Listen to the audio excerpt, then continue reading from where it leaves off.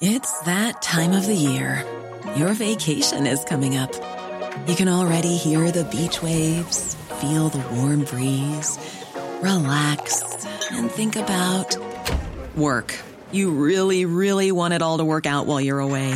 Monday.com gives you and the team that peace of mind. When all work is on one platform and everyone's in sync, things just flow. Wherever you are, tap the banner to go to Monday.com.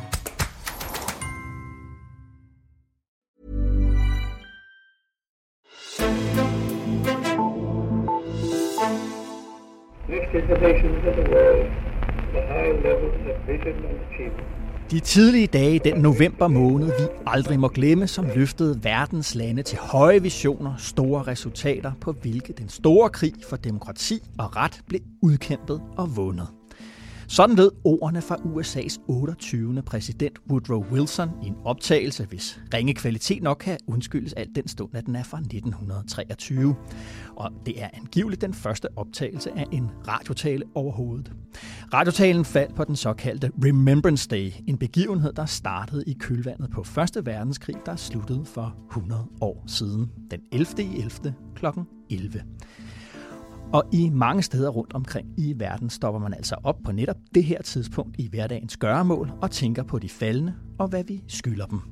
Men måske burde vi bruge de 2 minutter på også at tænke på noget andet. Det siger professor i statskundskab på Københavns Universitet, Mikkel Vedby Rasmussen.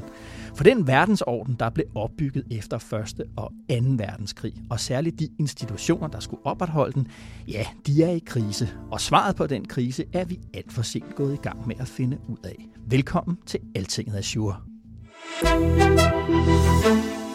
Ja, Mikkel Vedby Rasmussen, velkommen. Jo, tak. Jeg har endelig fået dig her ind i Azure-studiet, og du skriver netop om 100-året for afslutningen på 1. verdenskrig i det kommende nummer af Altinget Magasin, som rammer gaden på torsdag. Her skriver du, at når afstanden mellem verden, som den er, og verden, som man taler om den i FN og andre globale organisationer, bliver for stor, så holder organisationerne op med at være relevante for de faktiske problemer, vi står overfor, og så mister institutionerne deres autoritet. Det er ikke kun FN, skriver du, som har det problem. Det har NATO og EU også. Hvad betyder det mere konkret? Ja, det betyder jo, at på et tidspunkt, hvor vi markerer 100-året for afslutningen af 1. verdenskrig, og dermed egentlig kan se frem på hele det århundrede og lidt til, som afslutningen af 1. verdenskrig skabte. Mm-hmm. Altså et århundrede, der skulle handle om, at nu skulle vi prøve at samarbejde, nu skulle man opbygge internationale institutioner, nu skulle man prøve at tage ved lære af de 2 verdenskrige. Og på mange måder kan man jo sige, at verdenspolitikken siden 1945 har handlet om, at vi aldrig nogensinde skulle gentage de verdenskrige igen, og vi byggede FN, vi byggede NATO, vi byggede EU, for at prøve at forhindre, at det nogensinde skulle ske. Men sagen er jo, når man bygger institutioner ved at se bagud, i stedet for at se fremad, så på et eller andet tidspunkt, så er der gået for lang tid. Så er der ikke nogen, der længere kan huske de her krige. Der er ikke nogen, der længere føler, at de institutioner, vi lavede, for at forhindre, at de skulle ske, er relevante længere. Og så eroderer de. Så kommer FN til at sætte prisværdige, men en lille smule ligegyldige mål i de her verdensmål, man har lavet. Der er så mange, så der er ingen, der kan huske, hvor mange der er, eller kan citere dem i søvne. Jeg har faktisk engang spurgt FN's vicegeneralsekretær, om hun kunne dem alle sammen, uden at det kunne. Ikke? Og jeg tror sådan et godt råd til politikere, det er, at hvis de laver noget, de ikke selv kan huske af mål, så kan vi andre det nok heller ikke. Og på den måde slipper de relevansen. Mm-hmm. Og når de slipper relevansen, så kan de ikke opfylde den funktion, de har, som jo grundlæggende er at skabe samarbejde og fred. Mm-hmm. Og det er bare en lille smule ærgerligt. Mm-hmm. Fordi vi har mere end nogensinde brug for institutioner, der kan gøre de her ting. Mm-hmm. For verden bliver kun farligere. Verden minder i dag faktisk uhyggeligt meget om den verden, der var i 1914, altså før 2. verdenskrig startede. Det er en verden i rivende teknologisk udvikling. Ja. Det var det også dengang. Det er en verden, hvor magtforholdene forandrer sig. Altså dengang hed det Tyskland, i dag hedder det Kina. Mm-hmm. Og det er en verden, hvor den sociale kontrakt er i opbrud. Den er måske ikke ligefrem blevet revet over, men der er nogen, der står og hiver i kanten af papiret og siger, hey, skal vores samfund se sådan her ud? Skal vi have den etniske sammensætning af vores land? Er det robotterne, der skal lave alt arbejdet? Der er så mange spørgsmål deroppe. Og det vi ved om tidspunkter i verdenshistorien, hvor alle de her spørgsmål er på spil i samme tid, det er, at man skal koncentrere sig virkelig meget, hvis det skal ende godt. Og hvad kan man sige, hvis vi går tilbage til Første Verdenskrig, det er, hvad skal man sige, imperiernes krig, de går i opløsning undervejs i den her proces, det osmanniske imperium, det østrig-ungarske. Hvad var svaret efter Første Verdenskrig på, hvordan man fik skabt fred i Europa? Jamen altså, Første Verdenskrig starter jo med, at nogle multinationale imperier går i krig mod hinanden. Et Tyskland, et Rusland, et Østrig-Ungarn. Og ingen af de her lande eksisterer i den form, eller med den ledelse, de havde i 1914, i 1918. Og det, man så sætter ind med Woodrow Wilson som den inspirerende kraft bag, det er at sige, nu er det nationerne. Så i stedet for et Østrig-Ungarn, så skal vi have Østrig, Ungarn, Jugoslavien, Tjekkoslovakiet, og hvad der ellers bliver skabt ud af det her imperium.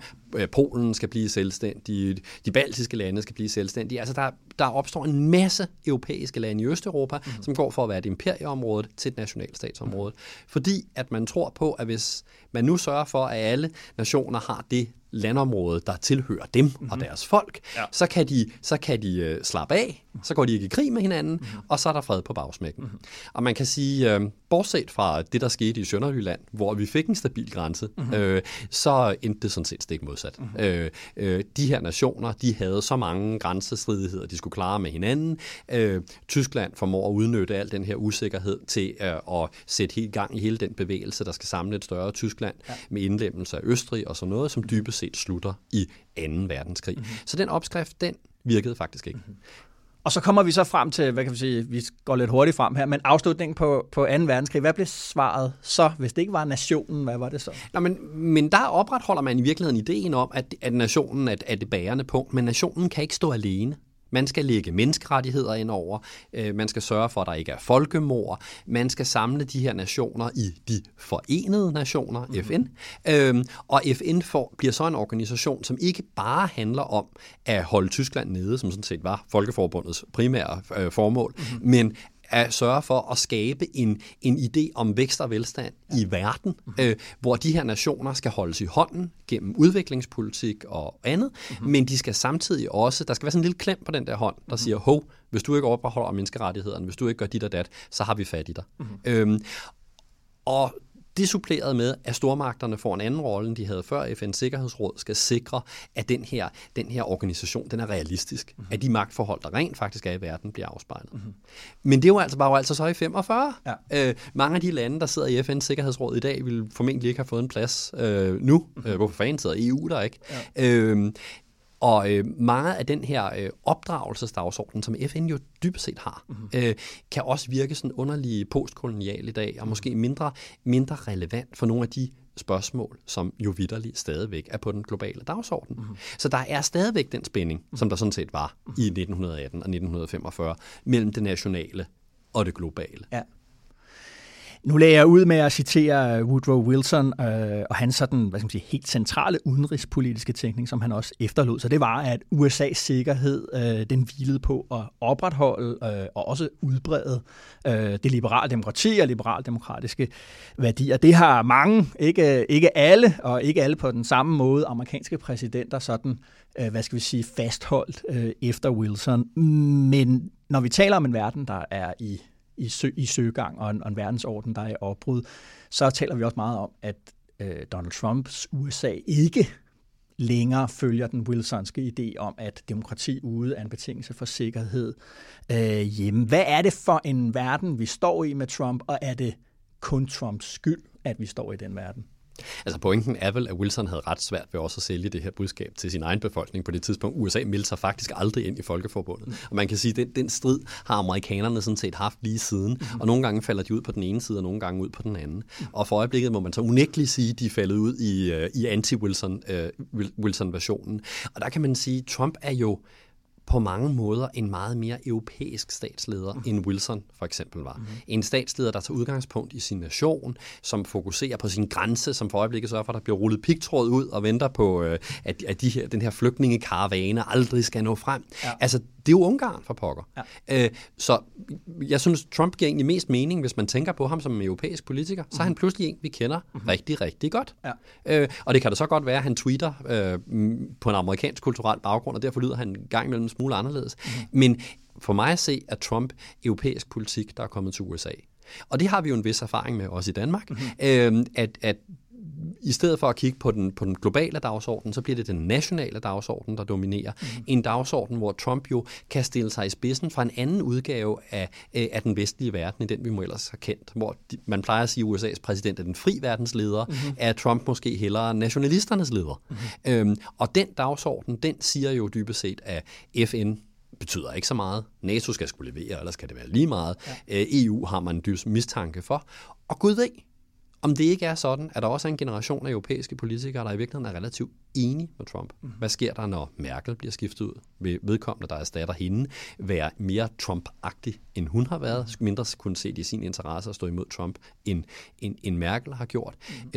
Måske er det politiske pendul, som det var tilfældet i mellemkrigstiden, ved at svinge i en anden retning, end den Wilson havde forestillet sig. Og hvordan ser det så ud, når du så kigger på, hvad der foregår af sikkerhedspolitisk tænkning rundt omkring i regeringerne her i Europa?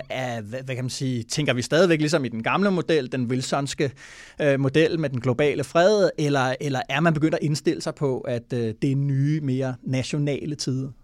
Jeg tror for mange, især små lande, der er den der Wilsonske verdensorden, FN-verdensorden, det er ligesom grundindstilling. Altså ligesom hvis du nulstiller indstillingerne på din telefon, så vil du ende tilbage i et eller andet. Vores grund-default-indstilling, det er FN. Og hvis du spørger ude på Asiatisk Plads 2 hos Udenrigsministeriet, så vil der være mange, der siger, nå ja, det går nok alt sammen. Og grundlæggende har vi jo alle sammen en interesse i den her multilaterale verdensorden, så nu skal vi kæmpe lidt mere for den, men det er stadig det, vi grundlæggende alle sammen vil have. Og det er forkert. Ja. Man kan sagtens køre en global verdensorden og en global økonomi baseret på nationalstater. Det ser anderledes ud. Man kæmper om nogle andre ting, men selvfølgelig kan man det. Og det er det skift, vi ser for øjeblikket. Okay. Og der er det jo især for et lille land som Danmark. Vi vil jo altid trives bedst et sted, hvor størrelse ikke betyder så meget, og hvor det er det gode argument frem for de politiske interesser eller antallet af hangarskib, der tæller. Men den verden ser vi nok ikke så meget længere. Og derfor er et af de store spørgsmål i dansk udenrigspolitik jo for øjeblikket, hvordan pokker balancerer vi mellem amerikanerne, der mener et, tyskerne, der mener noget andet, og så hvad vi selv gerne vil have. Et fantastisk eksempel på det her, det er jo vores konflikt med Iran for øjeblikket, hvor vi nu pludselig har fundet os selv i en mellemposition mellem amerikanerne, der vil lave sanktioner mod landet, og EU, der ikke vil, og os, der nu pludselig har nogle specifikke interesser, og vi sådan set ikke synes, at iranske efterretningstjenester skal blande sig i vores land, som gør, at vi vil en helt tredje ting. Hvordan balancerer vi så de her? Spørgsmålet om russiske olierørledninger i Østersøen kunne være et andet eksempel. Og hvor dansk udenrigspolitik i rigtig lang tid har handlet om, at Washington sagde hop, og vi spurgte hvor højt, så er kravet om, at vi nu selv finder ud af, hvad vi gerne vil, og finder ud af, om vi kan få det igennem i forhold til, hvad der sker i Berlin, eller i Washington, eller i Paris, eller i London. Et helt andet. Og på den måde, så er vores diplomati faktisk tilbage til at ligne noget, som vi kender fra før 1914, langt mere end det, vi kender fra efter 1945. Mikkel Vedby Rasmussen, tak fordi du kiggede her forbi Azure-studiet. Tak fordi jeg måtte komme. Ja, og ikke alene kan du læse Vedby Rasmussens klumme på torsdag, hvor vores magasin er på gaden. Allerede onsdag morgen kan du blandt andet møde Mikkel Vedby Rasmussen til Altingets store morgenevent i anledning af midtvejsvalget i USA. Men inden vi når dertil, de her 3 nyheder fra os til dig. Mette Frederiksens strategi virker. Sådan lyder konklusionen efter Altinget sammen med statskundskabsprofessor Kasper Møller Hansen har foretaget kvalitetsvægtet gennemsnit af meningsmålinger fra den sidste måned. De viser nemlig, at meningsmålingerne ligger fast med et flertal bag ved Mette Frederiksen på trods af en måned, hvor regeringen ellers har haft serveretten i mediernes dagsorden. Hovedforklaringen er stadig, at Socialdemokratiet er gået med i samtlige udlændingestramninger, og det har betydet, at partiet kan trække stemmer fra Dansk Folkeparti og Venstre, siger Kasper Møller Hansen til Altinget. Budget bag en ny københavnerø ligner noget fra bagsiden af en serviet. Sådan lyder konklusionen fra professor i transportøkonomi ved Københavns Universitet, Mogens Foskerav, som Altinget har fået til at kigge beregningerne til metro- og ringvejsforbindelserne til den planlagte ø Lynetteholm, som regeringen præsenterede i sidste måned. Her lød regningen på 20 milliarder kroner. Det har karakter af regnerier på bagsiden af en serviet. Det er selvfølgelig meget usikkert, siger Mogens Foskerav til Altinget. Og så har Udlændingsstyrelsen fået ny direktør. Niels Henrik Larsen hedder han, og han kommer fra en stilling i Udlændinge- og Integrationsministeriet. Han overtager posten efter Annie Fode, der har været fungerende direktør siden Tanja Frank i oktober 2018 forlod stillingen til fordel for en chefstilling i Beskæftigelses- og Integrationsforvaltningen. Læs mere om alt det på altinget.dk.